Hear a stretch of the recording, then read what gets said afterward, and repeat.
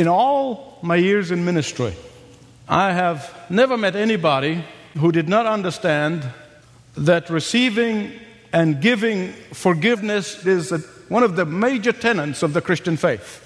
I've just never met anybody who said to me, forgiveness? Now, what is that? Never met that kind of person. But I met scores of people who have said to me, I know that Jesus forgave my sins when I repented, but I'm having a hard time accepting this. I have met scores of people who have said to me, I know I'm supposed to forgive this person because Jesus forgave me, but I'm having a hard time forgiving that person. Now, I've met lots of people with that problem. So the problem is not understanding intellectually or believing the importance of forgiveness. No. The problem is how to accept and receive forgiveness. Even the New Age and secular preachers, you hear them on public television telling people forgiveness is good for your health, thinking that forgiveness is like sort of a supplement that you take every day and it's going to make you feel good. Well, that's easily said than done. It's a way, I guess, of appealing to our self-interest. But the Bible makes it very clear that receiving and giving forgiveness is only possible in the context of the unconditional forgiveness of the Lord Jesus Christ for every repentant sinner who comes to accept that his death on the cross is a payment for their wages of sin. Amen. The Bible compels us that if we are forgiven, and if we experience the forgiveness of God, we have no other option but to forgive every repentant person when they come to us. And today we're going to see how forgiveness is the third secret for positive living. We have begun a series of messages entitled The 15 Secrets for Positive Living. Not positive thinking, because we saw that positive thinking is only temporary. Positive thinking is something you have to work hard at. But positive living is what God developed in you and within you. And we're looking at these secrets of positive living from the life of the Apostle Paul. We saw the very first secret for positive living is that grasping and practicing day in and day out the inflow-outflow equation. Then we saw the second secret for positive living, according to the Apostle Paul, is clinging daily on the deposit, that precious deposit.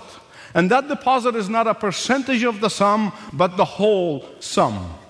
And here today, we're going to look at the third in the list of 15 secrets for positive living, and it's to do with forgiveness. And all of these secrets, all those 15 things that we see in the Scripture, they all come from 2 Corinthians. So please turn in your Bibles to 2 Corinthians chapter 2, beginning at verse 5. In the beginning of that passage, the Apostle Paul gives us 7 vitally important reasons. And then he goes on to give us the most exciting visual image, probably for me, in the whole Bible, of how we can practice forgiveness. I can't wait to get to it. So I want you to look at reason number 1. I want you to look at verse 5. Forgiveness empowers us to defeat pride. That's reason number 1. Beloved, listen to me. One of the main reasons we refuse to forgive someone is pride. Because pride makes us nourish our self-pity. Pride makes us espouse our self-protection. Pride always wants us to retaliate. Pride always wants us to hit back. And the Apostle Paul said, I refuse to do that. So what's the problem? What is the problem that Paul's talking about in forgiveness here? Well, one of the members of the church in Corinth assaulted the Apostle Paul. Most likely verbal assault, not physical assault. This person assaulted Paul publicly and said whatever he said about him. And then he repented. And Paul said, that's enough for me. The man repented, I forgive him. But then there were some people in the church in Corinth whom I call Paul's groupies. And Paul groupies said, "You can't forgive him so quickly like that. He has not suffered enough. He has not groveled enough. He's got to eat some more dirt first." And Paul said, "Don't do that. I am neither bitter nor angry. I am neither bitter nor resentful. I have forgiven him. If the persons repent, he is completely forgiven as far as I'm concerned." Now listen to me, beloved friends. Positive living has no room for holding onto past hurts, or holding on to past offenses, or holding on to past sins, or holding on to past strife. And that is why the Apostle Paul here in verse 5 said, I refuse to carry bitterness. I refuse to let bitterness steal my joy. I refuse to let bitterness render me ineffective for the work of the Lord. So, reason number 1, defeating pride. Secondly, reason number 2, the reason for forgiveness is showing mercy. Look at verse 6. Showing mercy. The punishment that was inflicted upon the offender, as far as Paul was concerned, is enough. It was enough. In other words, he's saying, don't go after the pound of flesh. Show mercy. God show mercy toward you. You show mercy toward that person. Third reason for forgiving a repentant person is the restoration of joy. Look at verse 7. Paul is telling the Corinthians that to refuse to forgive a repentant person is a sin that will steal your joy. To refuse to forgive a repentant person is a sin that will hinder you from worshiping God freely. Jesus said when you go to the temple to offer your sacrifice and you remember that somebody has a grudge against you, said, leave it there. Go and take care of that. Then come back for effective worship. To refuse to forgive a repentant person is a sin, for it causes that person to keep on wallowing in his sin, to keep on drowning in his sin. But God's purpose for forgiveness is joy for everybody, the forgiver and the forgiven. Reason number 4, Paul said, regaining love. Verse 8. At its very core, unforgiveness is lack of love. It's just that simple. An unloving person is an unforgiving person. A loving person is a forgiving person. I want you to hear me right on this one. Without real and genuine love, a home can be torn apart. A friendship can be destroyed. A working relationship can be unbearable. A church can be fragmented. And Paul said, I refuse to live this kind of negative torment. Reason number 5.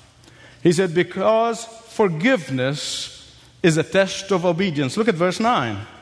It's a test of obedience. Because God commands us to forgive a repentant person, therefore to withhold forgiveness from a repentant person is an act of disobedience to God. Listen carefully, please. That does not mean that God winks at sin. Not at all. That does not mean that God wants sin to go unconfessed, unrepented of. No. But once sin is confessed, once sin is repented of, forgiveness must follow. Or else you are putting yourself above God. Think about this for a long time. Reason number 6, maintaining unity. Look at verse 10. I don't know how many times that I have underlined in my Bible, both Old and New Testament, of the incredible blessings that God says is associated with, is connected with, is in relationship with unity. It's right there. When David prayed, how beautiful it is for the brethren to dwell together in unity, there is the blessing. And you go straight through the scripture. It is there. It is very clear. The Bible tells us those certain blessings can only come to you and it can only come to me when there is unity. Unforgiveness hinders that unity. And lack of unity is going to make you to miss out on the blessings that God can only give you when there is unity. And this unity can be a unity between husband and wife. This unity can be a unity between believers. And that is why, in fact, in 1 Peter chapter 3, Peter there talking about this unity between the husband and wife, and then he goes on to say, lest your prayers be hindered. What does it mean? That there are certain answers to prayer that you're waiting for, but God is waiting for you to develop a unity in your home. Reason number 7, to thwart Satan. And you find that in verse 11, 2 Corinthians 2:11. I don't need to tell you, I don't need to remind you even, that Satan's plan for those who love the Lord is very different from the plan that God has for His children. It's very different. He has a very different agenda for the individual Christian, for the Christian home, for the Christian church, for any community that is operating in the name of Christ. God wants His children to be humble. He wants them to be merciful. He wants them to be joyful. He wants them to be loving. He wants them to be obedient. Satan's agenda is the exact opposite. He wants the children of God to be cantankerous all the time. He wants them angry. He wants them merciless. He wants them to be disobedient people. And when you and I refuse to forgive a repentant person, we are literally playing into Satan's hands. That's what Paul is saying here.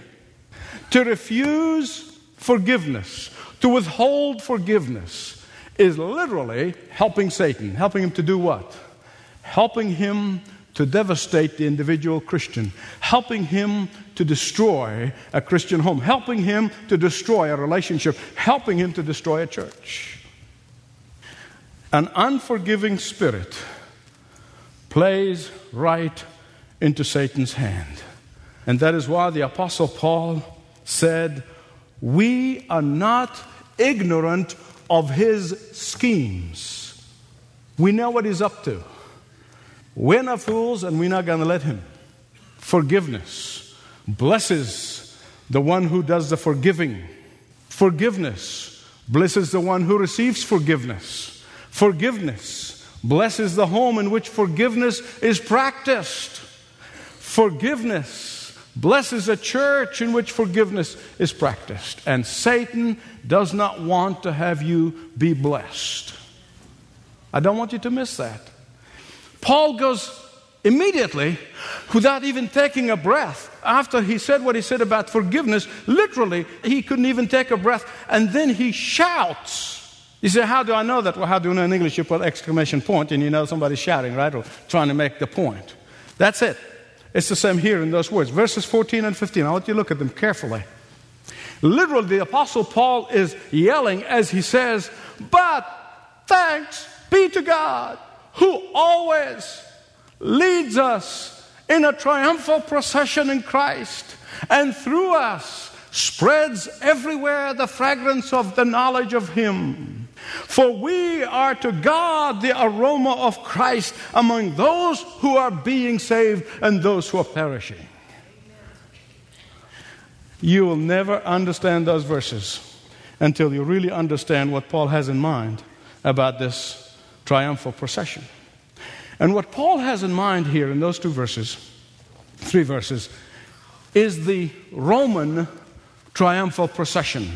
As you know, Rome conquered the world and developed this big empire. But every time one of their generals goes to a certain area of the world and he conquers that area of the world, then he comes back to the city of Rome, he's always given a triumphal procession. And that is the picture that Paul has here when he talks about thanks be to God, for He has given us, for He continuously or always leads us in a triumphal procession. This is how I wish you can visualize how it was in the city of Rome, right there in the main road. There on the side There is a platform, there's a reviewing stand, and the emperor is sitting there on his throne, and he's watching this parade going in front of him. And this is how it would go. First, you get the officials, the government officials. You get the members of the Roman Senate. They will be the first ones to come marching down.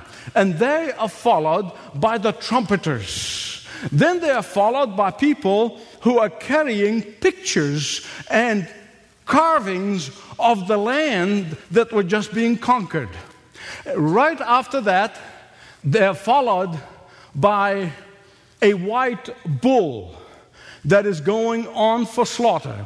At the end of the procession, they're going to have the celebration and slaughter that white bull. Then comes the captive princes and leaders and generals from the conquered land. They are in chains. They are walking like this. They can't keep up with the parade. And they are marching. They're already in the parade, but they are marching toward their certain death. And then they are followed by the lictors with their rods. Then they're followed by the musicians. Then they're followed by the priests who are swinging their censers with incense, producing beautiful aroma in that main street of Rome. Next come the very most important part of the whole procession. There comes the general, the conquering general, the conquering hero. He would be standing in a chariot that is pulled by 4 horses. And there he will be standing there, holding in his hand an ivory scepter with the Roman eagle on its top. And on his head, there is the crown of Jupiter that is held there on his head by a slave. And after the general passes in that parade, he immediately is followed by his family. His family comes right after him. And immediately after the family, there is all of the soldiers and the officers who have fought and won for the generals. They are in that procession. I'm getting ready to shout because I know what I'm going to say. Because there, as this parade starts going down, crowds are possibly 10 deep on this end and 10 deep on that end. The crowd throwing flowers and they're throwing garlands.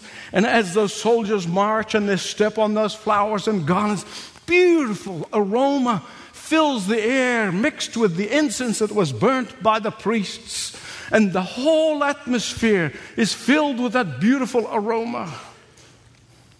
And the vast crowd would be cheering. The conquering soldiers would be saying, "La triomphe, la triomphe, the triumph, the triumph." And the crowd would be cheering them on and cheering them on. And this is the picture. I did not do a good job. I wish I could be more graphic than I have been, but I tried the best I can. This is the picture that the Apostle Paul has in mind when he comes in those verses and he yells out, he said, "But thanks be to God who is always, always, always leading us in this triumphal procession." He visualizes the victorious Lord Jesus Christ marching in an unstoppable triumphal procession throughout the world. And right behind him are all the faithful Christian soldiers, those who have fought the spiritual battles against sin and Satan, those who have triumphantly marching behind their commander-in-chief. And Paul is saying, here is this: when you visualize that every moment of every day, when you visualize that in every waking moment in the life of every believer, that you are in a procession, in a triumphal procession, when you visualize that you are marching behind your commander-in-chief, when you visualize that you are victorious over sin and Satan, day in and day out, you will find it easy to forgive a repentant person who ask you for his or her forgiveness, a person who might have hated you, a person who might have hurt you, when you visualize this, you're going to find it easy to experience positive living. Amen belongs here. Amen.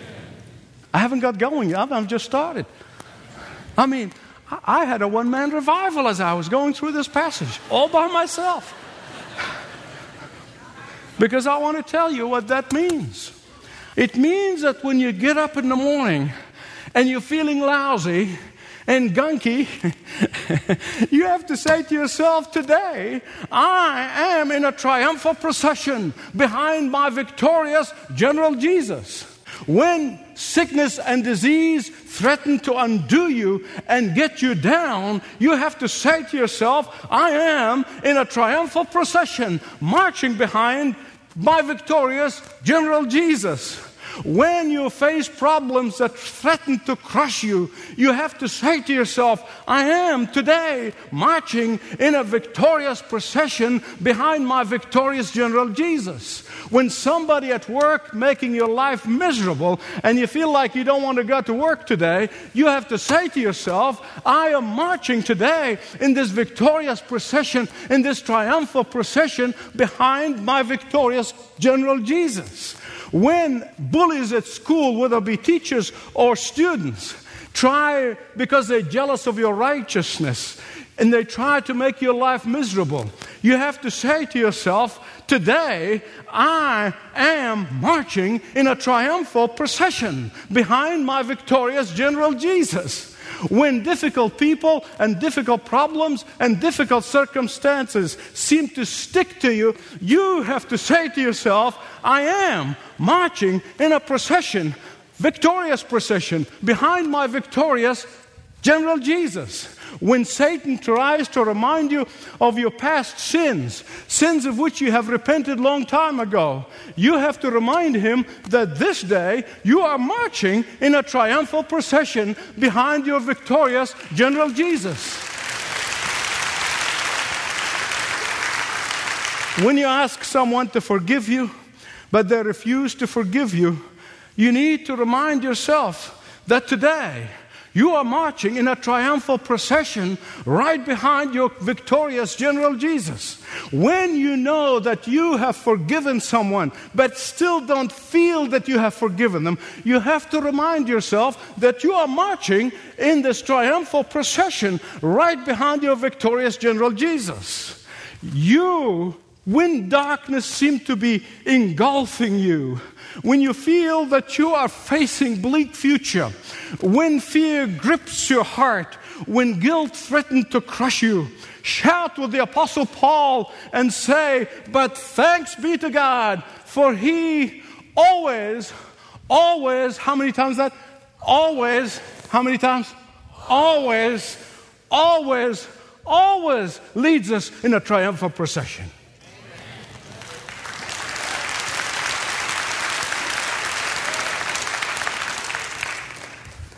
Listen to what the Apostle Paul said to the Colossians in 2:15.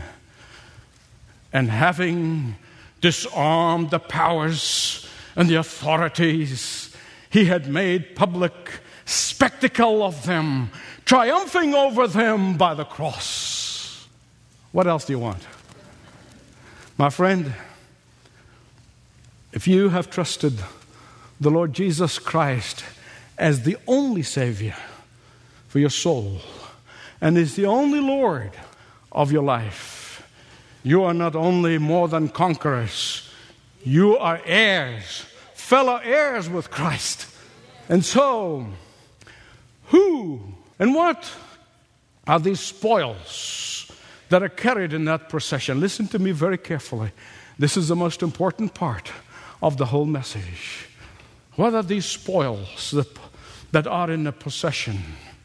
They are the ones whom you and you and you and you have helped to rescue from hell to heaven, from death to life, from darkness to light. That's who they are. What about the sweet aroma? That's the result of you forgiving a repentant sinner, a repentant person who hurt you. That's this beautiful smell that comes into the nostrils of God. That is the fruit of showing others that is only one way to heaven, is only one way to God, is only one way to spend eternity in heaven, and that is through Jesus Christ and Jesus alone. What about the stench of death? I wept when I was alone, and I'm weeping right now every time I thought about the stench of death. They are the ones who refused again and again to believe that Jesus is the only way to heaven. Just as these captured enemies, generals and princes and leaders are marching in the same parade, but they are marching to their certain death, so are those who refuse to believe are marching too. Those who refuse to repent and receive forgiveness from the hand of the Lord Jesus Christ. Those who have refused to repent and humble themselves before Christ. Those who have thought that all religions are the same. Those who said that all the ways will lead to God. They will be marching too, but into certain eternal death. The stench of death. They'll be marching, but into eternal torment. Those who have misled people and told them that there is salvation apart from Jesus Christ. Those who have watered down the gospel, those who have whittled away the gospel, those who preached false gospels, they are all marching too, but only to their eternal death. And that is why they are the stench of death. They refuse to hear us. They refuse to respond. Oh, so many of them may look beautiful. So many of them may be dressed in very expensive clothes. Oh, so many of them are going to be loved and adored by their fans. So many of them are rich and famous. So many of them, the world speaks well of them. Oh, yes. But not to God, my beloved friends. Not to God. To God, they stink. Because they're heading for eternal destruction. You know, when you begin reading this passage, you begin with verse 5. You cannot help but notice that Paul was discouraged. He really was. You read it in his tone of voice. He began with discouragement. He's feeling the sin and the pain of others, and he really was discouraged. But then he begins with discouragement over the believers who refuse to forgive. But as soon as he focuses on the privilege instead of the problem, he immediately, as if he's pulled by his bootstraps all the way to heaven. And he said, but thanks be to God, who is always leading us in a triumphal procession. Now, I don't know about you. Listen to me, I'm getting ready to close. This is the most important part of the message, because that's when the Holy Spirit is speaking to each one of you and speaking to all of us. I don't know about you. I don't know where you are. In fact, you're the only one who know where you are. Whether you are full of pride or you are totally broken. Whether you are a person who's full of self or you're totally surrendered.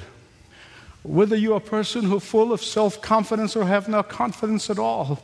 Whether you are a forgiving, loving, merciful, and obedient child, or your heart is hardened with bitterness and anger and disappointments. Only you know. But I can tell you this, wherever you are, whatever is weighing you down today,